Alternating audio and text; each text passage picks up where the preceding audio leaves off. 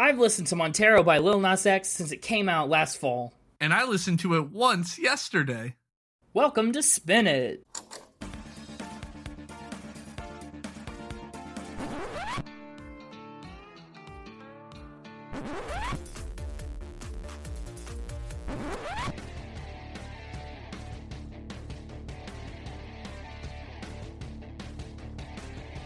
Hey everyone, welcome to Spin It, the record ranking podcast for people who would rather be listening to music. I'm James, and that is Connor. I don't have anything good to say at the beginning of this one.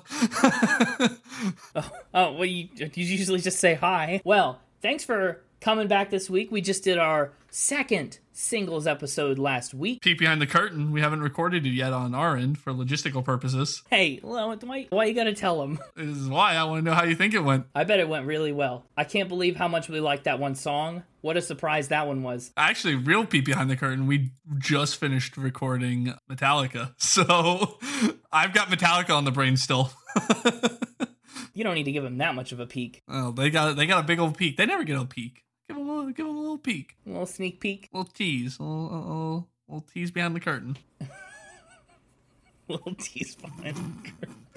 Well, this week, we're talking about Montero, Lil Nas X. Yes. The mastermind behind such timeless hits as Old Town Road. This is honestly, to be completely honest, my way of trying to sneak hip-hop music into your diet. That's absolutely what I'm trying to do. I assumed you were trying to sneak a little rap music into my diet because this has some rap vibes to it. It's like rap / hip hop. I'm okay with hip hop. The rap I've always struggled with. Okay, well, yeah, I'm just trying to get you more acclimated. Full disclosure, it's time for a little honesty here. More peaks? Well, this is a peek behind the life of Connor. I don't think I've ever actively listened to that song. To Old Town Road? No. I know it was Really? a huge craze. It was very popular, so I'm sure it's played somewhere in the background in my life. Oh, wow. But I could not tell you anything about that song. I couldn't have told you anything about Lil Nas X or like his style of music, what his song sounded like. I couldn't have named a single song. I'm going into this 100% blind as possible. This is probably as blind as like in terms of like a notable artist that I was just completely oblivious to. Dua Lipa was probably the last big one like that I was just completely oblivious to. That was a big artist. Yeah, and that one went really, really well. So I'm curious to see if this one turns out the same or not. We'll find out. We will indeed find out. Well, since you're so unfamiliar, let me familiarize you with Lil Nas X. Montero Lamar Hill was born on April 9th, 1999, a youngin'. Oh, so this album is named after his real name. Yes, this is technically a self-titled album. All right, full disclosure, I knew that. Oh, okay, well. I skimmed the notes ahead of time. I felt the need to like play dumb, but then I changed my mind. Oh, you just played smart again. I knew that only because I skimmed your notes pre-recording. Right. He comes from a small town outside Atlanta, but he moved farther out of town to live with his father, who was a gospel singer in the early 2000s. He says that if he would have stayed in Atlanta, he would have fallen in with the wrong crowd. So he got out of town a little bit. And he got into internet and meme culture at a very early age. He was kind of in the sweet spot, for that era, for the internet era. And as you might have noticed around the release of Montero, he's a bit of a master at PR and pop culture. Absolutely not. Okay. Didn't notice at all. Like I said, knew nothing about him. Guess not, Mr. I don't have a Twitter. I don't have a Facebook. I don't do... Yeah, I guess that makes it hard for him to reach you. Yeah. Well, here's a fun fact for you. Montero played the trumpet in his 4th grade band. Sold. And he was so good, he was the first chair all the way through middle school. Sold. Yeah, that's a good thing. Good. Trumpet players instantly connect with other trumpet players. Yeah, okay, so you can relate. Great. Well, he graduated high school in 2017, and then he spent a year studying computer science before trying to pursue music. Now, apparently you don't remember the Old Town Road craze. I remember the craze. I just know nothing about it. Okay, well... I had enough friends who were going crazy about it. I just never listened to it. Fair enough. I'll tell you. I'll fill you in. Right around, that was 2019 when the song blew up and got big. Lil Nas X released the song in December of 2018, and I mean, what a story behind it. He bought the track, which samples a Nine Inch Nails song, from a Dutch producer, Young Keo, for $30, and then he spent less than an hour recording the song in Atlanta in a studio that was having like a $20 Tuesday deal. Like a cheap studio time deal. So imagine dropping $50 and spending an hour of your time and then making a song and having a massive hit like Old Town Road. Now, wasn't the big craze when he got Billy Ray Cyrus to do it? No, Billy Ray Cyrus decided to ride the wave of his success and jumped on the Old Town Road remix. Oh. Yeah. And actually, Billy Ray Cyrus is the reason I've seen this song performed live. Oh, that's cool.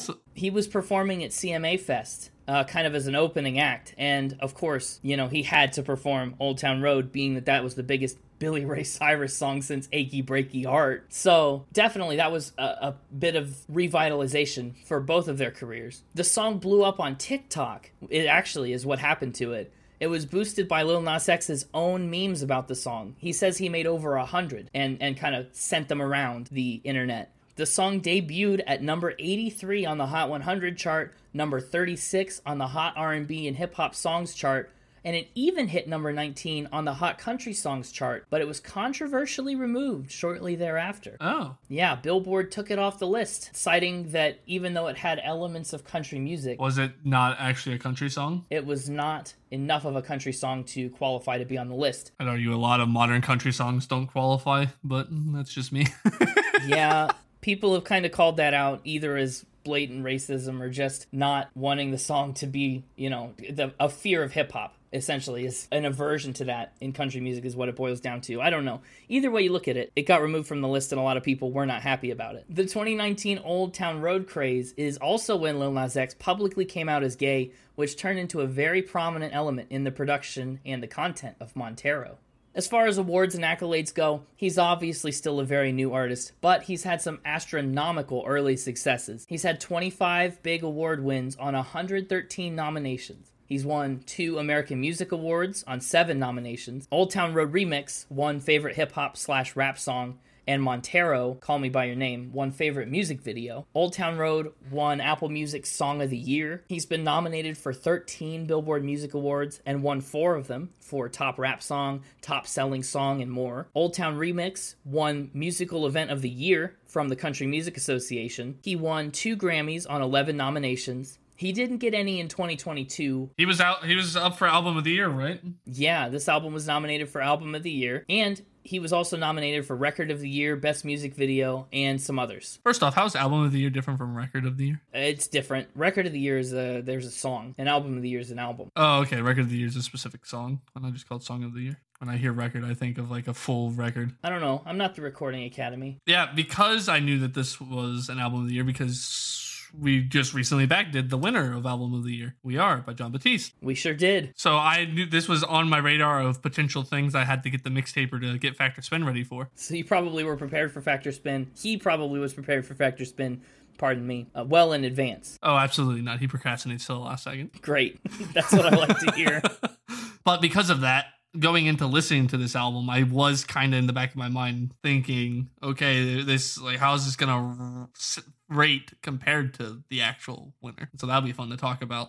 Yeah. Compared to We Are? Yeah, I'm curious to hear your thoughts on that. There are some similarities on some differences. Big differences. Yeah. Lil Nas X also has some iHeartRadio Music Awards, some MTV Music Awards, a Nickelodeon Kids' Choice Award, and much, much more. He's actually one of the first artists we've talked about with that Kids' Choice Award. Yeah, did he get slimed? Did he get slimed? That's a great question. I don't think he did get slimed. Unfortunate. Yeah, he did win the award, but he did not get slimed. This week we're talking about his first and only album to date, Montero. If you haven't heard it, if you want the context, go check it out, wherever music is.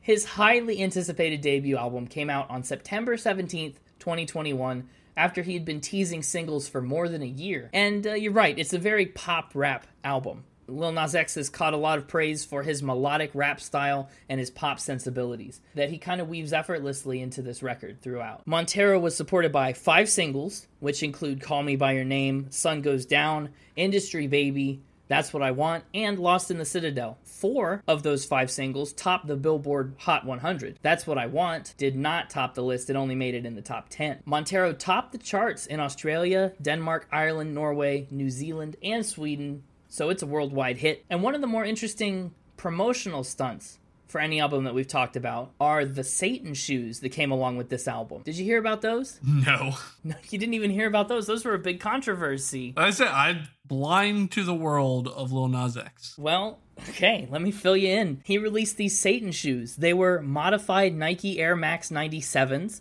that had actual drops of human blood in them. They were decorated with pentagrams and iconography. How is he able to sell those? Is that not like a biohazard risk of some sort? Well, I mean, the blood was like contained in the same way that Machine Gun Kelly keeps blood in a necklace. Well, yeah, I mean, but they weren't commercially selling blood necklaces. Now were they? No, but they did commercially sell these shoes. They released 666 pairs that sold out in under a minute, and they were subsequently sued by Nike. Okay, so this wasn't, so like Nike didn't, how did they do this? Nike wasn't involved in this? No, they were involved when they decided to sue. So they bought 666 pair of Nike Air Maxes 97s and then modified them separately and then resold them. Filled them with blood and then resold them. Yeah, they settled out of court, but Lil Nas X spun this incident into promotion for the song Industry Baby by teasing the song with a mock court case over the shoes. Interesting. Yeah. So when the music video for Industry Baby came out, it starts with a court case where Lil Nas X is on trial for these Satan shoes. Interesting. Yeah, but it's like a fake trial. It's a whole thing. Like I said, he is pretty much a master of meme culture and promotion on the internet. His Twitter is always entertaining. You should take a look. Don't have a Twitter. No, but you can still take a look at Twitter. Like, it's public. Yeah, I guess. Whatever. Well, you know who might have a Twitter? Because he talks about birds so much.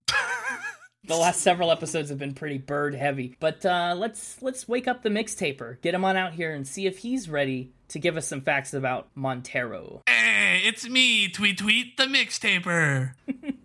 Hey, mixtaper, what's up? Frantically trying to come up with a bird-related fact or spin for this episode. I don't got one. Oh, you don't need one. Believe me. Feel the need to have one. No. Actually, there's technically something bird-related that I'm going to shoehorn in. All right, we're good. Oh, no. We never want a shoehorn. No, we want a Satan shoe. They just probably had horns. Satan shoe? Yeah, devil horns on the Satan shoes. Good. That was a good shoehorned in joke. Okay, I take it back. I didn't feel good about that one, but you liked it, so I'll take the credit. Nope, no credit. Oh, I'll take the praise. I kind of got praise there. That's better. Yeah. And you'll like it. Let's just jump right on into it, I guess. No more dilly-dallying. Up first, he is named after a car. Named after a car, you say? Yes. Okay, now, are you talking stage name Lil Nas X comes from a car? Like, I mean, because that's inspired by the older rapper. Or are you talking Montero? His real name, Montero. Okay, and what kind of car is that? I'm not too much of a car guy. Mitsubishi. Okay, how do you get Montero from Mitsubishi? Well, it's like, you know how Mitsubishi is a brand of car, and one of their models is the Montero. Okay, sure. I just wasn't sure if like it's a type of SUV. If maybe that's more what you were asking. I mean, sure. I wasn't sure if you were naming it after a make or model of car, or if like someone, like his dad or mom, had a specific car that they called Montero. No. They definitely did not have the car. No? Oh, whose car was it? It's a type of car, and oh, just a theoretical car. So why name your kid after it? Because his mom always wanted one, but never got one, and so she named her son after it. That's one way to get one. If you're curious, that's what the car looks like. Oh, yeah, that is an SUV. It's not really dream car material. I've got to be honest. No, it's not.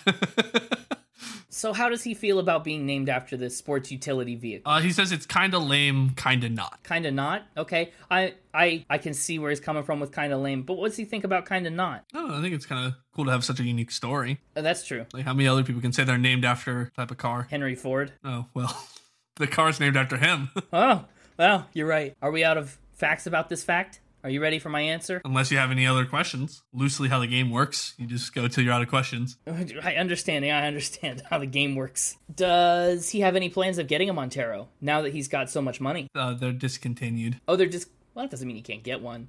When did they stop making them? After the 2006 model, because it was not a popular car. Oh, whoops. Guess you can take your Montero to the Old Town Road and just drive till you can't no more. I don't get that reference. No, sorry. That's an Old Town Road joke. You might have been able to guess when I said Old Town Road. I think I'm going to say this is a fact. You're going with fact. I'm going with fact. You provided me with an actual picture of, well, a car. It could be any car. How disappointed would you be if I just typed in Montero and found information about a type of car and decided to make this up? Oh, that'd be sad. But that's not what happened. This is a true fact. Oh, okay. All right. Told that story on Jimmy Fallon on The Tonight Show. Yeah, that's a very interesting story. Yeah, kind of lame, kind of not. Yeah. But what else is kind of not lame? He released a video game. He released a video game. Okay. Yeah, you mentioned he did some computer science work. I did. Yeah, he spent a year studying computer science before making the pivot to music. What kind of game is it? It was a rhythm game Oh, okay. Like for his own music or for the music of others? for his own music. When did this come out?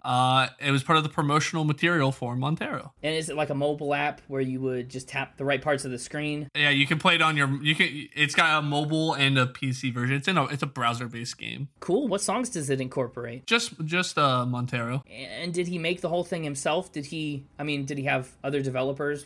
How much of the project did he contribute to as a computer scientist? I think he contributed a decent amount to it. I don't think he did all of it by himself, but it sure looks like something that maybe was a pretty solo project level of... Sure looks like amateur work, he says. Yeah, I think he had a decent hand in it, though. I bet. Is it still up? Can we go play it? Yeah, I have it up right now. Oh, awesome. How are you doing? What's your high score? Well, the highest score you can get is 50. 50? Well, that's not very much at all. So the way the game works is you make a little virtual Lil Nas X twerk to the beat of the song Montero. That's so funny because the music video, though I'm sure we'll talk about more when we get into the song, caught a lot of flack from certain very outspoken groups because he spends some time in the music video twerking on the devil.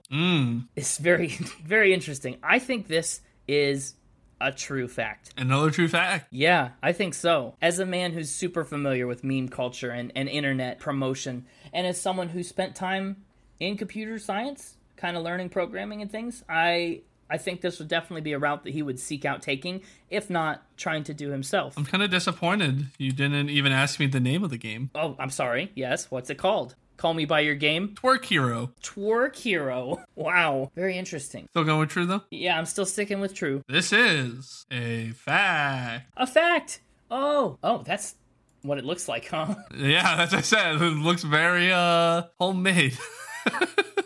Well, it worked for him. I mean, we're talking about it. Now everyone that listens to the podcast should go play it, maybe. Here's what the homepage looks like. Twerk Hero. How about that? You learn something new every day. Usually on Factor Spin, I learn 2 to 4 new things every day. You're saying that half the time you know half of them? No, just sometimes there are lies. I would just guess on average, I probably learn 50% new things. Yes. Well, my next new thing for you is that he learned how to make paninis from Gordon Ramsay. The Gordon Ramsay. All right. How much learning does one require to learn to make a panini? Well, he'd never made one before. Well, just to my understanding, it's like hot bread.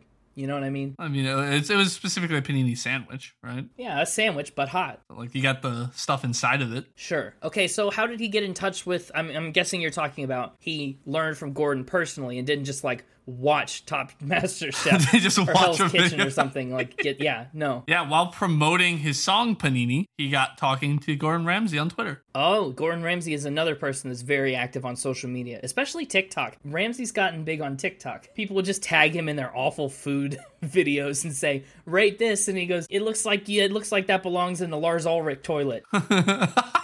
A good reference to last week's episode? No, 2 weeks ago. The singles episode. Oh, it was 2 weeks ago. We just recorded it like 30 minutes ago, so still pretty fresh. Whatever's in that toilet isn't. What kind of panini making advice does Gordon Ramsay give? Well, they did a whole YouTube video on Gordon Ramsay's YouTube channel. Yeah. Where when Lil Nas X was in London, they met up at Ramsay's new London restaurant, The Lucky Cat. Ooh. And they made paninis using Asian ingredients. Very interesting. Okay. And then they cut them with swords and axes. I'm sorry. Wow, that's a twist. Where does he have those in his restaurant? Yeah, he has like a display case of them, and so they pulled them out and cut them with it. Incredible. And how were they? Did they taste good? They seem to like them. Interesting. I didn't try them, so I don't know myself. Well, no. They look tasty. Okay, I think I'm going to say that this one also is a true fact. Also true. I think we're going 3 facts in a row here. Okay, this is a third fact in a row. A third fact in a row. There's the link to the YouTube video. If you quickly forwarded it ahead to like the 4-minute mark, that's where they're chopping it. I see him holding a sword in the thumbnail, yeah. That's a hatchet there. What a sharp axe, wow. Yeah, the way he just slices it. Ramsey's a pro. I'm impressed, and what a thing. I mean, I wish I could just reach out to Gordon Ramsay and say, let's make paninis sometime. Using the Spin It Twitter, reach out to Gordon Ramsay and say you want the mixtaper to make some sort of food. Teach the mixtaper how to make pumpernickel bread. Oh, yeah. Yeah, he could use a lesson. You could use a lesson. Oh, I'm sorry, I'm out of it today. I sometimes refer to myself in the third person like I just did too, so it's okay. Right, yeah. I don't think we have the same level of clout that Lil Nas X does yet. That was a good key word. Give it another 46 episodes. Okay, all right. Well, what do we have in terms of a final fact or spin? Final fact, final ramp up. He has his own ice cream flavor. Ooh, okay. I'm intrigued. First of all, the most important thing to ask is what's it called? Mellow X. Mellow X? MELLOX. Okay. What is the flavor like? Like, what other flavors does it incorporate? The ice cream was a marshmallow flavor that was a baby blue color with chocolate sauce swirls and maraschino cherries and sprinkles mixed into it. That sounds pretty good. Yeah. Who made the ice cream? I know Ben & Jerry's does a lot of specific one-off. Yeah, it was Ben & Jerry's. Okay. They created the limited time ice cream, partnered with Lil Nas X, and all proceeds went to charity. Awesome. Is the time that it is limited still in effect? Can I go get some, or am I out of luck? No, it's gone. Drat. Yeah, it's gone. Plus, you probably wouldn't have wanted to get some for the cost. Oh? Yeah. A 1 pint tub cost $50. $50 for a pint? How much of this did they make? I don't know, actually. Good question. That's just, supply and demand wise, it would seem to be low supply, high demand. I wouldn't be surprised if it was one of those things where like everybody had to pre-order it and then they made it. Oh, to order. Yeah, that could be. Does he love the flavor? The marshmallow chocolate cherry thing? Does he like it particularly, or what? How'd he come up with the idea? Oh yeah, he says he loves it.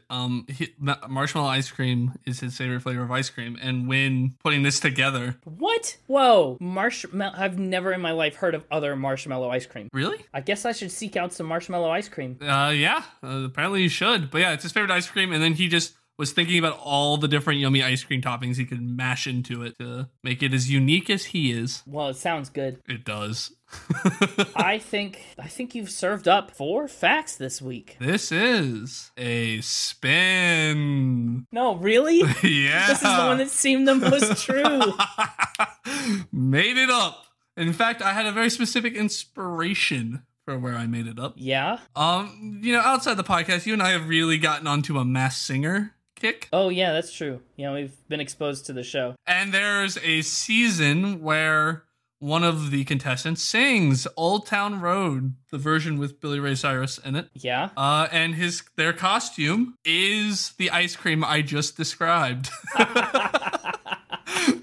What a choice. A light blue ice cream with chocolate sauce and a cherry and sprinkles. Amazing. Well, that's quite an inspiration. I went with marshmallow because it was a wild flavor, and it's really good. I love it. That would be an ice cream that Ben & Jerry's would make. I have to, so that's the end of your facts and spins for this week, huh? Yep. I have to point out that none of them were bird adjacent. Oh, yeah, the bird adjacent part was, I think one of the ingredients in the panini was chicken. That was the bird adjacent. Yeah, okay, that's a little bit of a stretch, but whatever. What do I know? Completely forgot about needing the bird adjacent part. Yeah, I just noticed it was absent, so. The flavor of ice cream was bird flavored. No. We did really shoehorn that one in, yes. Well, that's, I'll take 3 out of 4. I'll take 3 out of 4 on the week like this. I'm just glad. Yeah, I was getting a little nervous. I was afraid the ice cream one wouldn't get you. I was afraid you were about to go perfect week. I had no legitimate reason to suspect that was untrue. Yeah, but sometimes just because I haven't given you a spin yet, you're like, I'm going to go safe and say this is a spin. Oh, that's true. Where'd you come up with the $50 a pint number? Just a ridiculous number. I went with a ridiculous ice cream and a ridiculous dollar amount because I told you it was for charity, and so I figure, and it was Lil Nas X, so that's a bigger thing. So I was like, if I go with a more ridiculous number, that might make it sound a little more believable because sometimes charity things go a little overpriced on purpose, because it's meant to be more of a donation sort of thing. Yeah, a fundraiser. He made Satan ice cream with a real drop of human blood in it. Okay, well, again, 3 out of 4. I'll take it every day of the week. I'm just glad I didn't get shut out again. Now we've got 15 long tracks to discuss, so I guess we'll probably have to wrap it up right here for Fact or Spin. But Mixtaper, we'll see you next week. Get some really interesting facts together for our next artist, okay? Absolutely. Yeah, absolutely. Yeah. And Connor, welcome back to the show. How's it going? I really want some baby blue colored marshmallow ice cream now with chocolate sauce, maraschino cherries, and sprinkles. I know, right? It sounds appetizing. You know what? You're right. Let's take a little ice cream break. Okay. Quick ice cream break. Yeah, we're breaking for ice cream. We'll see you in a second. All right, good ice cream break. We are back. We have returned from our ice cream break. What kind of ice cream did you have? I was just about to ask you. Mine was marshmallow that was a baby blue color with chocolate swirls, maraschino cherries, and sprinkles mixed into it. Stop. You can't tell me that's a real ice cream after you just told me that's a fake ice cream. Cost me $50 for 1 pint. Shut up. I'll always go for a classic cookie dough. Chocolate chip cookie dough ice cream is the way to go for me, usually. You know what else was a good choice? The album art on Montero. Yeah. What did you think of it? I hated it. It's a good choice. Yeah, real good choice. No, I like it. It's interesting. It's different and very colorful. Yes. The album artwork on Montero was designed by Charlotte Rutherford, an English artist with a background in creating fan art. Aside from working with Lil Nas X, she's also done work for other notable brands like Fenty, which is Rihanna's cosmetic line. And the album cover is Lil Nas X floating suspended in the air in this like aura of sun, and he's nude, tastefully nude. And then there's like this temple behind him, right? I kind of equated it to the song Lost in the Citadel. Kind of reminds me of like a citadel of sorts that's just falling to pieces behind him. And there's like butterflies everywhere, flowers, and there's a running water. Yep, but it's all floating. He's floating above it, but it also appears to all be floating. Yeah. And then there's like the rainbow. There's like a full circle rainbow. A little lens flare. Yeah. Do you think this matches the mood of the album? That's an interesting question. I think it matches the energy of the album. Okay. This album art, I think, sets you up for what you're about to hear. Well, I don't know about some of the content in it, if it matches that vibe. Okay. Yeah, but sonically, it's a good fit. Yeah. I can agree with that. Well, shall we dive right in with Montero, Call Me By Your Name? Let's do it. Let's do it indeed. Call Me By Your Name was one of the first songs released from the record, one of the first singles. It came out in July 2020. It made it into a Super Bowl commercial and everything. By now, it's been certified 4 times platinum as a single, and I know you apparently know nothing, have never heard anything about Lil Nas X, but the music video caught a lot of attention, and it kind of stirred the pot. It was in the cultural zeitgeist for a while because it featured him twerking on the devil, which got people talking. Interesting. Kind of, that was the point of it. Yeah, he slides down to hell on a stripper pole. As one does.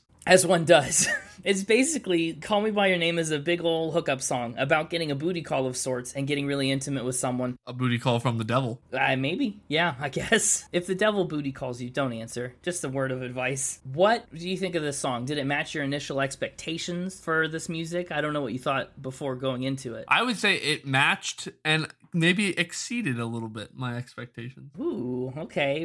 Borderline exceeded? From what little I learned about Lil Nas X in preparation for this, mixed with what I saw on the album art, I think I went into it expecting to hear something like what I heard. I just didn't expect it to necessarily be as catchy or as earworming to me as it ended up being. It is certainly catchy. The little guitar riff at the beginning, loved it. So again, you said this is hip hop, rap, it's kind of like a mixture of the two. Yeah, he's a rapper, but he also has a lot of strong pop tendencies, and that shines through. I think a lot of that really shines through in the instrumentation. Yes. But I think the instrumentals on this song and on the album as a whole really complement his singing style and his rapping style. They do. They go really well together. I did have a hard time focusing on the lyrics a little bit because I was so caught up in the instruments, actually. It's a lot. It's a lot, especially this song to smack you in the face right out of the gate. Yeah, but it was good. Okay.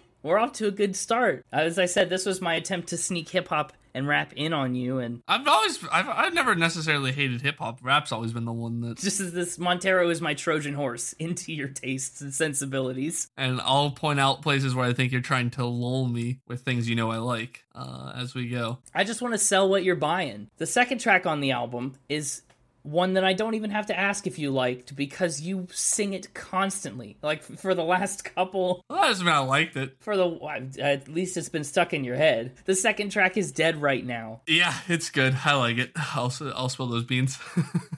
Beans spilled. What's interesting about this song is that his dad sings the background vocals on this track. Very interesting, because, to talk about how his dad was a gospel singer, I think you could see the influence in the thumbprint of that, especially on, Hallelujah, How'd You Do It? You've been on my mind, you've been running through it. That I maybe even have somewhere here in my pages of notes that I felt like his instrumental sound had that full, like, choir gospel effect to it, like when you're sitting in a church and, like, the organ's just filling up the whole space, sort of sound to it. As a whole, it's full. Certainly on Dead Right Now it is. And I mean, a horn section, I was sold immediately. So, immediate sell. I like it. I mean, the song starts with the ba from the horns. I'm just like, yep, all right, punch my ticket. I'm here. Yep, I'm sold. I'm in. This is a song where he calls out all the fake people who are only after his attention since he got famous, since Old Town Road. And now they're trying to get in touch and talk to him, even though they were never there for him when he needed them the most. Yeah, so what he does is he treats them like they're dead, because he doesn't need them. He's better off without them. This is, so, I've already talked a lot about the instrumentals, but I'm going to keep talking about them. I think his ability to get the instrumentals to complement his singing and to mesh well with his singing and rapping is what Kanye and Chance were missing for the most part, in my opinion. I feel like on both of those albums, they'd have their flashy instrumental sections, or they'd have their sections where they're like singing and the instruments are stripped away, but they never really worked in harmony like they should on a song, or like they do on this album. I think that these songs on these albums feel more complete, maybe, than a lot of the songs on the past rap albums we've done. There were moments. I think there have been moments on the other rap albums, like All of the Lights and Angels or Blessings or something, but even on All the Lights, like I'm thinking of All the Lights right now, you had the really catchy going on, right? But like, other than when that's happening and they're saying and everybody's singing All of the Lights, like when they're actually doing the verses and everything, like the instruments didn't mesh with what was being rapped as well as it does on this album. It does scale back, and I mean, Lil Nas X doesn't do any of that. It's scaled up the whole way when he wants it to be. We'll get to some other parts later on. I love it, and I just like this line, in the pre-chorus, I'm right here by the phone, but you never used to call. So keep it that way now. You missed your chance. I love it. Good one. Yeah, it's a sentiment that I think a lot of us have felt about people who just try and get their foot in the door of our lives when they're not really welcome anymore. Mm-hmm. The next track is a biggie. The next track was another of the album's singles, Industry Baby, featuring Jack Harlow. I'm not familiar with Jack Harlow. And actually, I was not familiar with most of the features on this album. It's not really your sphere of influence. No, I was going through each time a feature would pop up I didn't know, I really would focus in. I'm looking for the next spin cycle. Somebody I can dig my I don't know where I was going with that, but dig my dig into. Yeah. Someone I can become interested in, like I did with Halsey. Halsey popped up on multiple albums that we did, and every time I got interested, and then we finally did them. So I'm looking for my next person I can latch onto and pressure you into doing on this podcast. Yeah, might that be Jack Harlow? It is not. Okay. That's fair. His feature here is like, okay, but it's not, it doesn't blow my mind. My first note on this song was, okay, enough A's, sir. It just, every line was A. Couple like, rocks, right, A. Calm couple down. Grammys on him, couple plaques, A. That's a fact, A. Throw it back, A. Yeah, you're right. I was like, all right, calm down. Yeah. Well, it happens sometimes. This song was another expert promotional move by Lil Nas X and his team. He promised fans that he would release this once another one of his previous videos hit 400 million YouTube views. So that's a good way to get people to run it up. How long did it take? It did not take very long. This one was out well before the album. Actually, not too long after Montero, Call Me By Your Name, and the Satan Shoes debacle. Because The music video for the song opens on the fake trial that we talked about earlier from the Satan Shoes. It was promoting this song. Basically, the point is he's the industry baby, the new guy who nobody believes in, and he keeps proving he's got what it takes over and over. That's a theme that this album just drives home relentlessly. I mean, if there's one takeaway from this album, it's that Lil Nas X wants you to know that he is not a has-been. Mm-hmm. And he talks about, he said in an interview that so many things he's done in his career, most people would see as a career ender, for the simple fact that his first song was his biggest song, stuff like that. He says he could have stopped pushing, I could have stopped moving, but I know where I'm headed in life, I know what my future's going to look like, so I'm not running. So he's like going headfirst into it. And Industry Baby is kind of an acknowledgement and a proclamation of that. Another very earwormy instrumental section with the ba da da ba ba ba going on with the chorus. Yeah, that's another part you did not stop singing. If you weren't singing Dead Right Now, you were singing ba ba ba ba ba ba. It was really wedged in your brain. The instruments really dug into me. Also, it's interesting because I listened to this pretty much right after I listened to Metallica because of how quick of a turnaround we were doing on the recordings. And this song feels just as long as their songs, but it's only half the length. Yeah, this is dense. It's a dense song. And what you may not know, and I'm curious whether this makes you like the song more, or the person more or less. This song was produced in part by Kanye West. It was his first work with Lil Nas X and Jack Harlow. All I have to say to that is I hope while he was working on it, he took notes. Okay, well, yeah, so does this improve or decrease your impression of him? Of Kanye? Yeah. It doesn't really change it. Okay, it's the same. Great song. It's one of the more memorable moments on the album, I think. Yeah, again, we're 3 tracks in and off to a great start. Now, the 4th track is That's What I Want. It's a song about how hard it is for him to find love, and that's what he wants, that's what he flippin' wants, as he says in this song. I love this song. This one, honestly, it also got teased before the album's release. It came out with a little promotional video where he announced the track list and the release date of the full album, and this instantly was like a favorite song for me. Really? You really like this one? I really like this one. Now, will it be a playlist pick? That's debatable because I think there are other considerations for that. However, I think this is a good song. I think I would put this in, we've talked about it before in the past, a category where on a lot of other albums of its type, so your Coloring Books and Beautiful Dark Twisted Fantasies, this would have been a highlight song. But on this specific album, it gets kind of lost because of some of the other songs that exist on it. Okay. Yeah, that's high praise coming from you, I think. Of the album, not of this song. It's actually kind of a dig at this song. It's not really a dig. No. I'm saying it's a good song. It's just the things it's competing against. It's trying to punch above its weight class sort of thing. Okay. Yeah, that makes sense. But like stick this on My Beautiful Dark Twisted Fantasy, and I would have probably picked this over anything else on that album. You know what I mean? Sure. And part of what did it clicked with me on this song. Part of what I like is I really like his singing voice. He has a surprisingly pretty singing voice. Yeah. And he actually clearly sings rather than doing the talk singing a lot of rappers do. Like, it's a clear, you can hear the notes, you can hear him clearly singing, and it's lovely. Well, he uses it to augment and supplement his rapping really well. He kind of seamlessly flows between it. Even when he's rapping, he's still got a bit of a singing voice going on. It's not just him talking, usually. He's just singing fast, which is what I like. That's what you want, right? It is what I want. That's what I want. There's a lyrical highlight in this song for the album, for me. Yeah, for the album. Okay. Which one's that? It's in verse 1, the lines, I wonder if he got the G or the B. Let me find out and see. Because, the word C sounds like the letter C, and he just used the letters G and B in the line before. So it's like he's saying the letters G, B, and C. Yeah, you just like the alphabet jokes? Yeah, I just like the alphabet joke. It made me giggle. Yeah. And also the pause. I want pause. Someone to love me is great. Well, what they fill the pause with, that little da-da-da-da, that gets me every time. Again, that's just the instrumentals shining through. It really is. And boy, do they shine. I'm curious. I'm not curious. I don't even need to ask. The Art of Realization, track 5. It's a skit, and it's probably a no-go for you. As someone who doesn't enjoy that. You're right. I don't care for interludes on albums. part of it's just because nothing's ever going to live up to Kevin and Barracuda.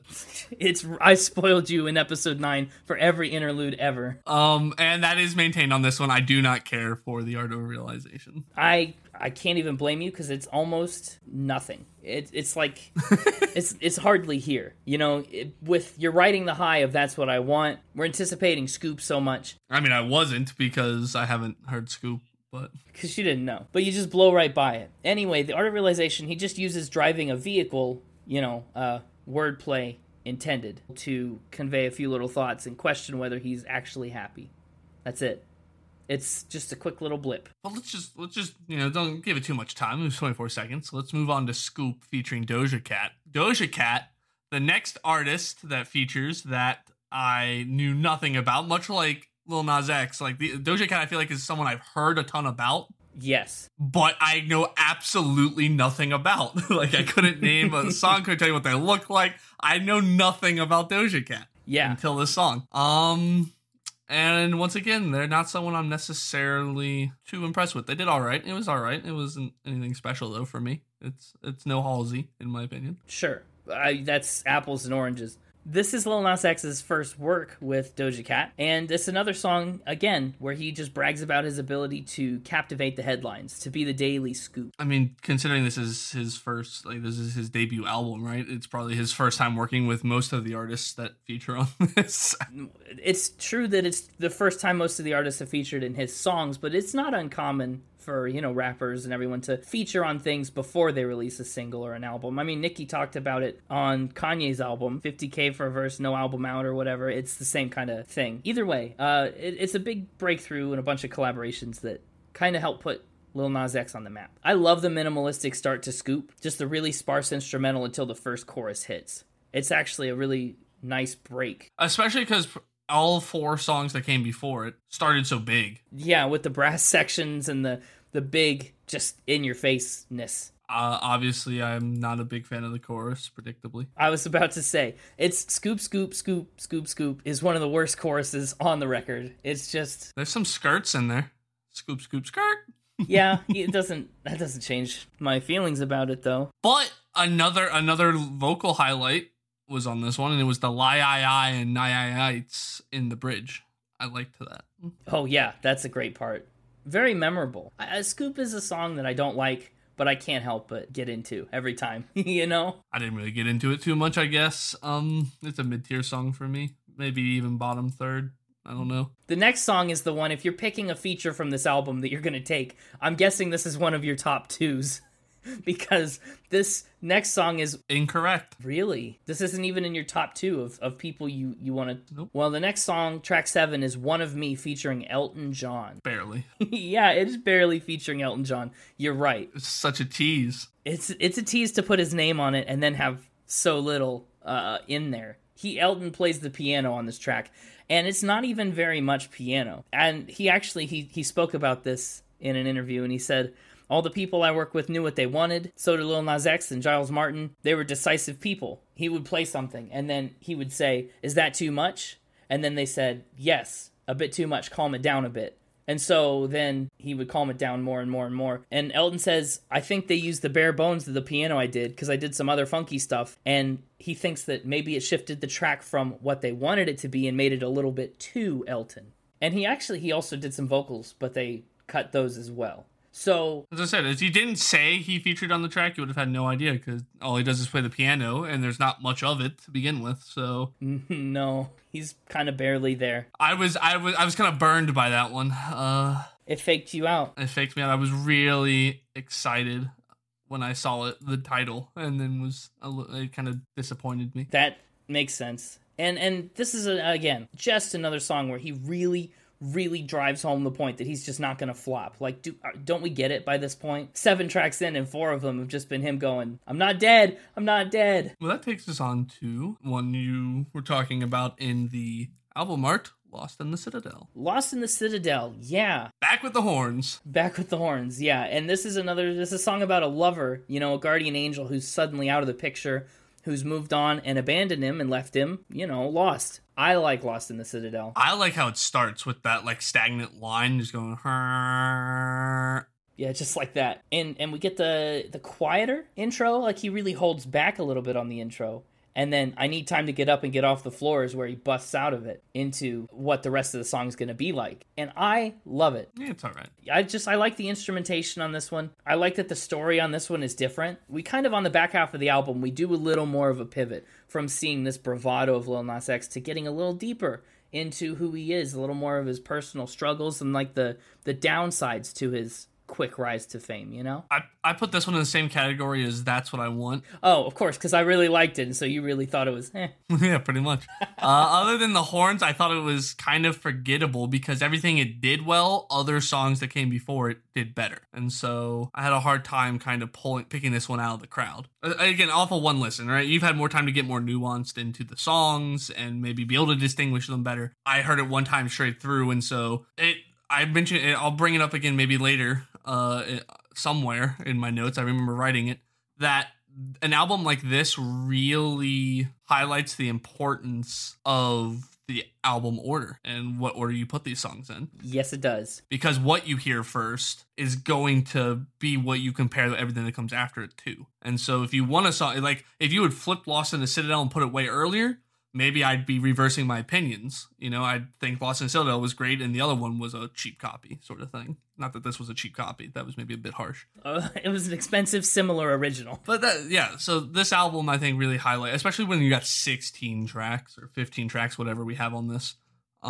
It's very important. You're not wrong. The next song has another feature. The next song is $$ Slime featuring Megan Thee Stallion. And this is at the point where I determined you were trying to bribe me with all the horns. Yeah, another big horn song really got you going. I really like the concept of this song, of a $$ slime. I think it's a cool concept. It is. It's, maybe predictably based on the title, how he's that rich friend. It's time to brag about how much money he has and what he can do with it. But not in like an absurd kind of way. I feel like he's hyping himself up more than he's talking down to you, which is nice because Kanye West did a song like this and it was way more the opposite, you know? It's good. The song features the second verse is from Megan Thee Stallion. Yep. Where's this feature going to rank for you? Because I think lyrically, it's doing way better than the Doja Cat feature. Obviously, way better than the Elton John feature where they cut all his lyrics. And it gives Jack Harlow... I think it passes Jack Harlow for me. I agree. Megan, if you were telling me to pick my top... Earlier you mentioned a top 2 features. This would be one of them in that scenario. Yeah. My note on it was, okay, Megan Thee Stallion. Cool name, cool voice, cool verse. I'm intrigued to know more about you. Okay, wow, looks like you've landed on a mysterious feature to explore. Yes, well, I probably won't explore it, and I'll wait until you tell me to explore it, but it's one I'm going to be interested to explore, should the day come. Should the day come? What are you I mean, you have my permission. No, because then that'll ruin if we come across in the future, then it'll soil things. Oh, I see what you mean. So you want this to be the next Halsey. Exactly. I think it's a great feature. I love the part where she talks about no add-on prosthetics. Everything about me came from genetics. Because that's so funny to me. Like, what a simple line that I would never have thought of, you know? Top notch. We're cruising through this album. We're on to track number 10, double digits, baby.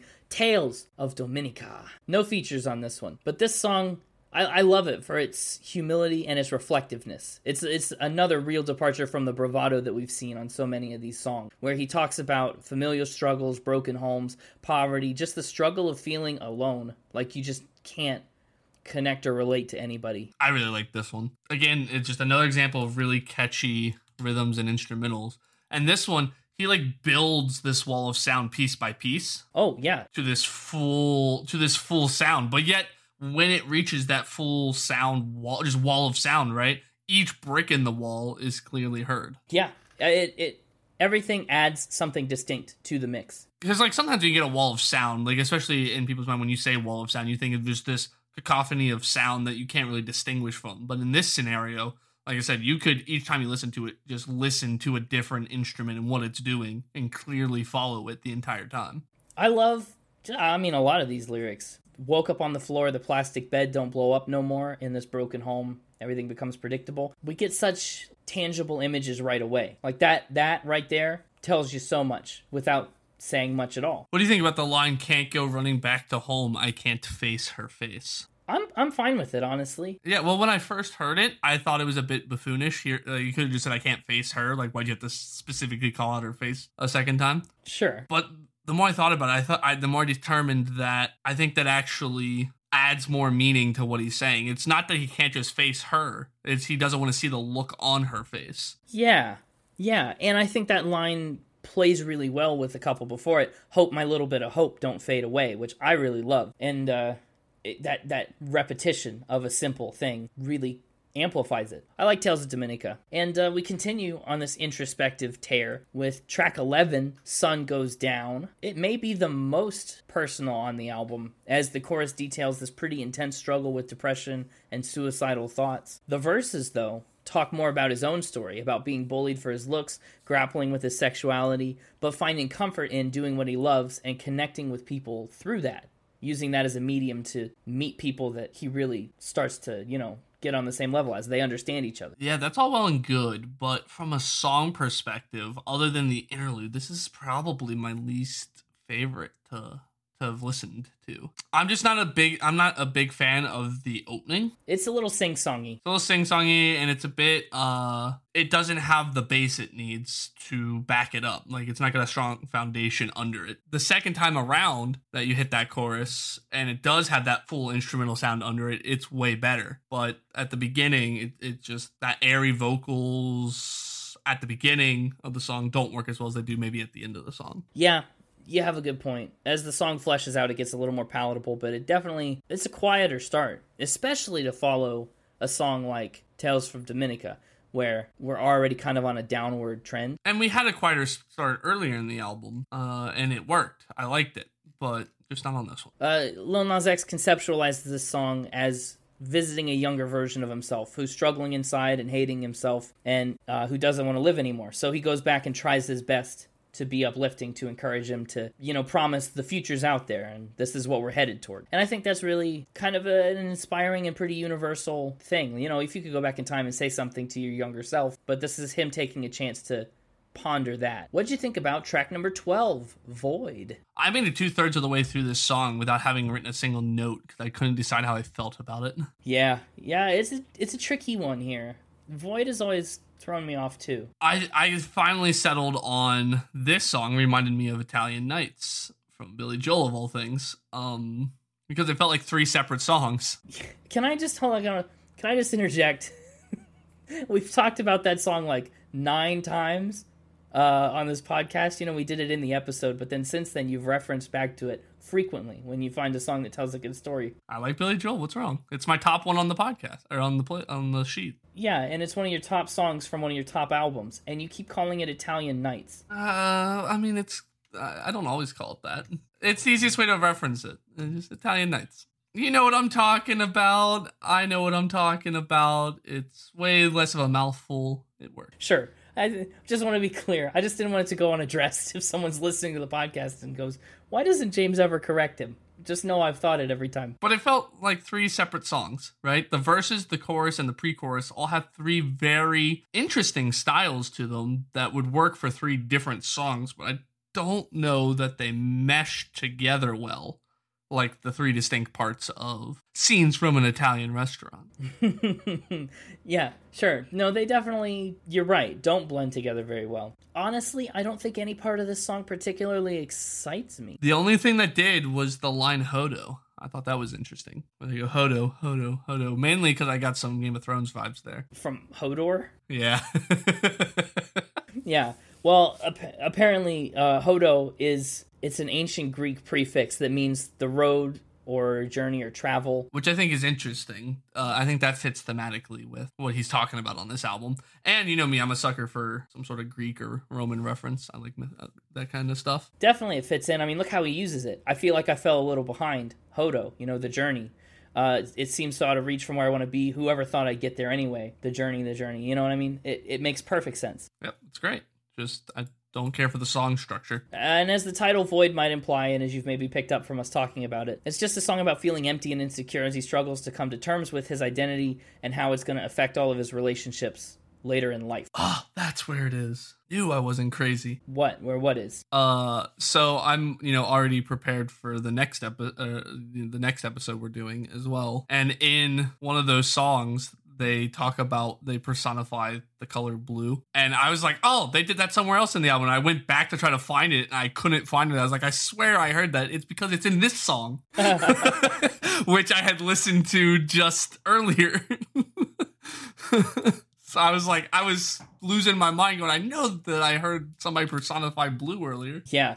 First of all, aside from personifying blue and blue being like the color of sadness, people have kind of suspected that parts of this chorus are inspired by the movie Love, Simon, which came out in 2018, and it features a character named Blue.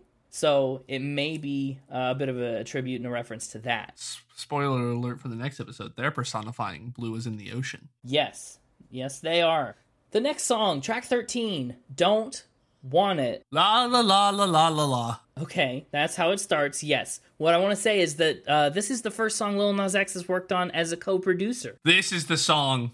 I said I'd bring it up later. This is the song that got lost due to its similar sonic sound to the rest of the album. Yeah, which one did you think it sounded like? Because I thought it was a lot more hip-hop leaning than most of the rest of this album. A lot less floaty than the last couple tracks, like Tails and Sun Goes Down and Void. This felt like a return to $sign Slime Form a little bit, but also kind of from a different angle. Yeah, this definitely reminds you more of like the beginning of the album than the kind of middle introspective section we got. But it's just that this doesn't have necessarily anything that is unique or stands out about it that I can latch onto like some of the other songs. And so therefore it kind of molds into the rest of the sonic sound from the album, especially when, again, you're listening to it straight through, one listen, only one listen. If there's nothing that's going to pop out and wave its arms at you, it's hard to remember it. Sure.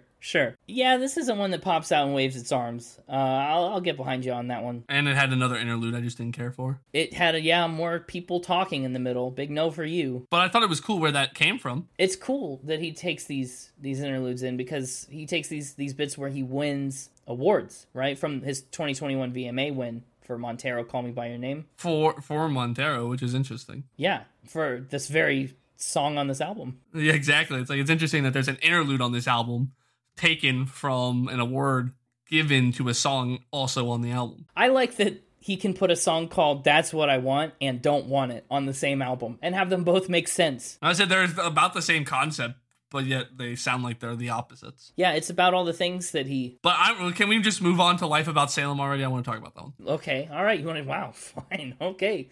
Guess we're in a hurry. Life After Salem, track 14. This is what I've been waiting on for the last few tracks. We came out of that. Don't Want It kind of came out of it, but not the way I wanted it to. It was something new, something fresh. I was instantly pulled into it by its unique style, and then the lyrics pulled me in even deeper. Something so fresh that it feels like it hardly belongs on this album.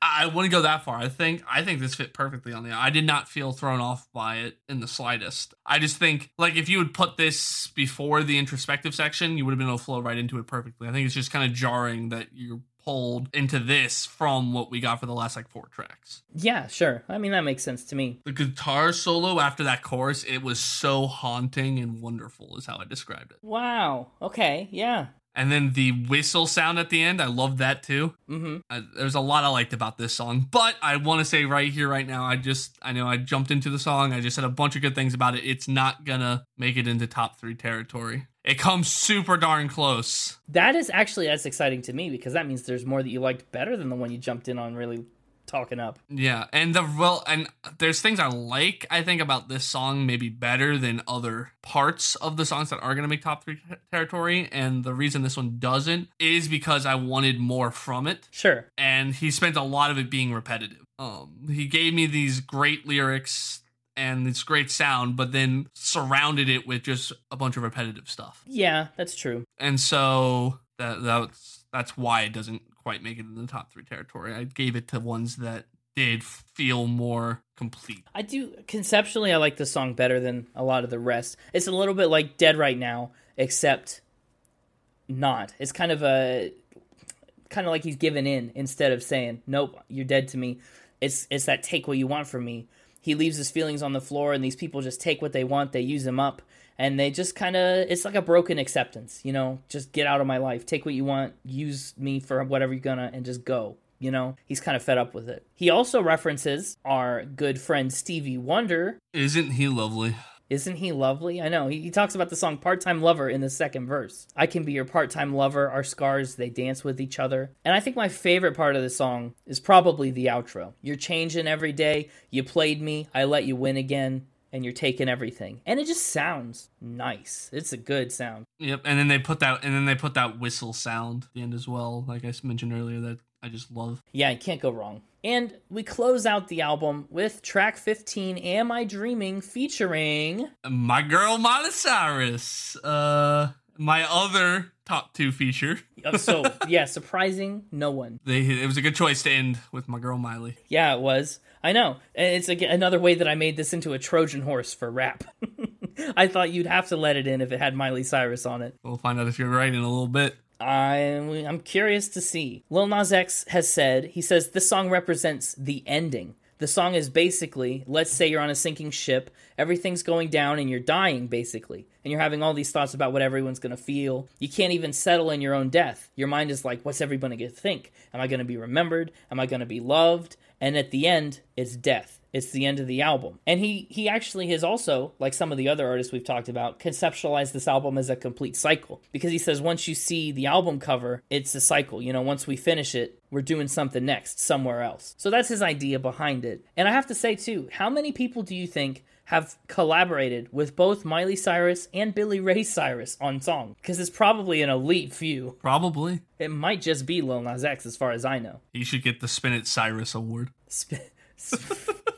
Yeah, he should. I agree with you. We're officially dubbing him the only member of that elite club, even if it's not true. He's the only member in Spinet's version of the club. Yeah. I thought this was kind of his version of Golden G-String as far as an album closer goes. I mean, it's that same Never Forget Me. You know, I'm not going down quietly. I'm making a scene. I need to point out before we wrap on the album, pun intended, the voice effects on this song. I'm usually not a fan of voice effects. I like it on this song. And he uses just the right amount of it. You know, in verse 1, he's got this kind of voice effect going on. And then when they hit that chorus, he strips it back off. And that was absolutely the right move. I think so. If you had continued it into the chorus, it would have become too much. I agree. And then this song, again, he keeps the instrumentals, I feel, a little more stripped back. And he has that guitar pluck along to his vocal rhythm. I think that's a nice touch that you don't see much on the rest of the album. No, not at all. And then, of course, their voices just sound very pretty together when they're singing together. They do, and for that reason, you know, Miley is a top 2 feature on this album for me as well. Nice. Love to hear that. And, of course, we gotta talk about the absolute perfect ending to wrap up the album, which is the thunder and rain sounds at the end. Yeah, you like that too, huh? Yeah, both sonically and thematically, that was the perfect way to say this is the end of the album. I think so too. It feels like this thunder and storms like that is a charged metaphor because it could be a lot of things. Because this whole album he's been talking about how he's not done, how he's still got this energy and this momentum, and thunderstorms are powerful and they come on quick and strong. But it's also really cleansing. You know, the rain is also this thing that washes away all the past and all the mistakes. And especially after a song like Am I Dreaming? Are people going to love me? Are they going to remember me?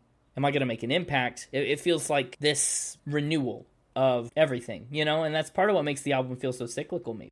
But with that, final spin once again. Hey, that rhymed. Are you trying to be a rapper? No. If you had to be a rapper, which kind of rapper would you be? Kit Kat, Reese's, Three Musketeer? You know, they rap other things than candy bars. That might have been an oversight for me. Shrink. I'd be a shrink rapper. I think this is another album where I have difficulties picking a playlist song. Yeah, let's rap about. I'm using rap like wrap up, you know, or rap session, but puns because this was a partial rap album. Anyway, let's talk about what the playlist picks are going to be together. Let's hash this out. Yeah. So I mean, what's your top? Hey, welcome back. By the way, you actually get 3 top 3s and your honorable mention. Well, I technically did last week, but it was a singles episode, and so those are weird. But yeah, I get my classic the classic Connor top 3 is back with all 4 of its picks. Yes. Maybe more. Don't do this to yourself or me. Give yourself some time to cool off. I'll just spill my top 3. Let's just spill it. Let's do it. I'm making a mess all over it. Spilling all the beans. Top 3 in album order. Montero, Dead Right Now, Am I Dreaming? With honorable mention going to Tales of Dominica. Interesting. Yes. If I'm taking a song to put on the playlist, it's probably Industry Baby. Really?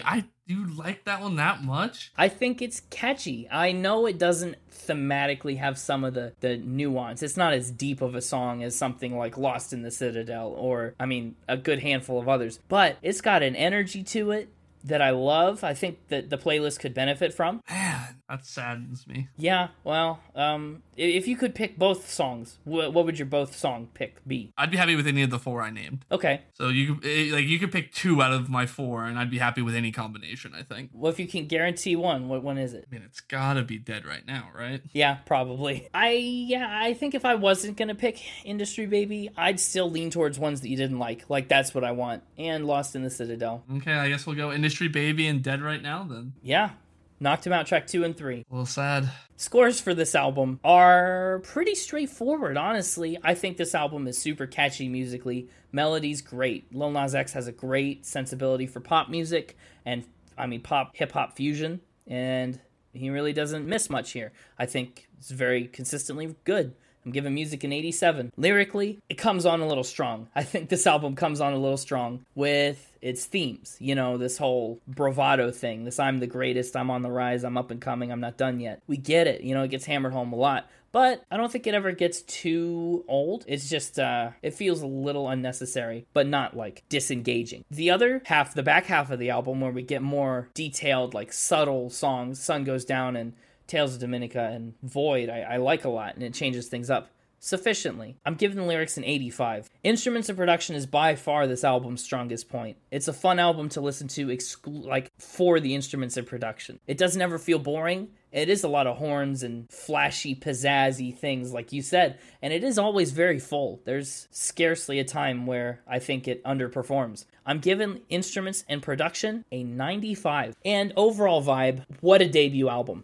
Honestly, it was nominated for a Grammy right up against Jon Batiste, and I think it probably would have performed very well. This was one of the ones that was in my shortlist that could have made the win. Thematically, it's consistent, if nothing else, remember, and it drives it home. Sonically, consistent. Album art is so inexplicably fitting. Given vibe, an 88. So the overall score for Montero, the debut album of Montero, is an 88.4. Okay. That puts it at number 119 overall. At one point, I think it had cracked the top 100, but it's since been pushed down. And now, where does this fall in relation to We Are? I'm curious about that, since that's what it lost out to for Album of the Year. Oh, I think I was pretty clear in the We Are episode that We Are was definitely deserving of that Album of the Year Grammy. We Are, to remind you, has an overall score of 91.1, and therefore it ranks at number 59. I see. Yeah, so 60 slots above Montero. So that's me. What about you? I'm curious to see whether you think this one should outpace We Are, and maybe might have been more deserving of the Grammy. Yeah, that's gonna be fun as we continue to do. I'm sure at some point we will, because we plan to do every album ever, we will have covered all the ones that were in the running. So we'll get the definitive answer, but it'll be fun to go along as we go, find out. We got a few more on the docket coming up. Yeah. For me, this album, like I said kind of at the beginning of the analysis, it met and slightly exceeded expectations. That's what I like to hear. This is getting a 9 from me. This is getting a 9? You've done it. You found a rap album that I am going to give a 9. Oh, wow. It's going bottom at the 9s, but I think you're going to have a hard time finding a rap album that I'm going to like better than this one. And so I'm going to put this one in the 9s. I thought about putting it at the 8s in case you ever gave me something better, but I think you're going to have a hard time with it. So this is slotting in very bottom of the 9s, barely squeaking in there. Wow. So that means you would put it above We Are, and If I Can't Have Love, I Want Power. Yeah, correct. The instruments are what did it. I'm a sucker for good instruments. Those are what as somebody who, was in band from 5th grade through college, instruments are a huge deal for me in terms of what I listen to in music. So he really nailed me on that. That mixed in with his ability to rap cohesively with the instruments squeaked out the 9. And as for a unit, it's getting... Yeah, since it's at the bottom, we need to know how far below the gushing ostrich kicks it is. 9 booty calling devils out of 10 for me. 9 booty calling devils. Hey, don't pick up unless you really know what you're getting into. You warned me, don't pick them up, but 9 of them are calling me. I don't know how long I can ignore them. You're getting 9 booty calls from the devil right now. Different devils. Different. Uh-oh. They're 9 booty calling devils, not 9 booty calls from devils. Well, just send 8 of them to the mixtaper. They probably all have the mixtaper on speed dial. The mixtaper is on the booty call speed dial of 9 devils. Just 8 of them. Oh, that's canon. I'm elated. I'm over the moon. I can't believe this. It's like I'm like that meme of Plankton sitting here going, I never thought I'd get this far. Like, where do we go from here? A Barry Manilow song. Oh yeah, where do I go from here? And where can you check that episode out at? You can check that episode out anywhere you listen to our podcast, but also we tweeted about it once on our Twitter at SpinItPod, and we posted about it on our Instagram at SpinItPodOfficial. We also have it up on our website, www.spinitpod.com, for all the Spin It content your little spinning heart craves. Blooper reels, extended cuts, we got all sorts of stuff there. The entire rankings list is there. That's exciting. The Albums of the Month playlist that I'm currently working through is up there. All the fun goodies. So I'm honestly very content with the score. I think this was a fun episode, and I'm excited to... we're on quite a tear here, if I do say so myself. Lots of fun albums. And you just did. I did say so myself. All right, until next week. Keep spinning. Keep spinning. Now we can have that other ice cream break. Now, yeah, second ice cream break. But it's less of a break and just more of let's end and get ice cream. It's a break. It's an ice cream break before our next recording.